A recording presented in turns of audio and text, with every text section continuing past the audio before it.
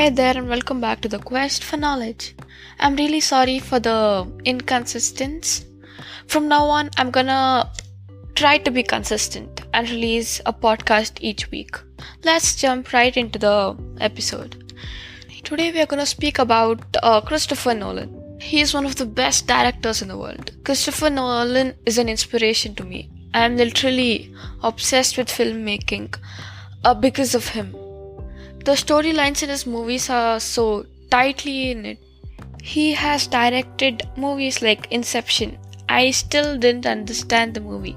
Just saying, its storyline is so different. That's the reason. That movie is just like an analogy. Other movies include Interstellar, the Batman series, and the list just goes on and on. What is the key element by which we can distinguish Christopher Nolan from other directors? Is it just the storyline? Apart from that, his movies are based on a theme, which no one else has ever imagined. Another lesson which we can learn from him is that ideation is the most important process.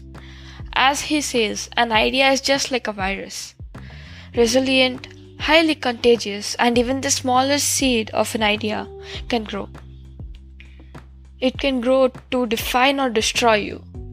You can either find the idea which will help you grow drastically, or maybe it will fail. But taking action is the key factor to success. Fear is the biggest setback. I'm just gonna add another quote. You always fear what you don't understand. Once you've mastered the skill, the fear just vanishes. To master something, you just need to try to do it regardless of the setbacks involved.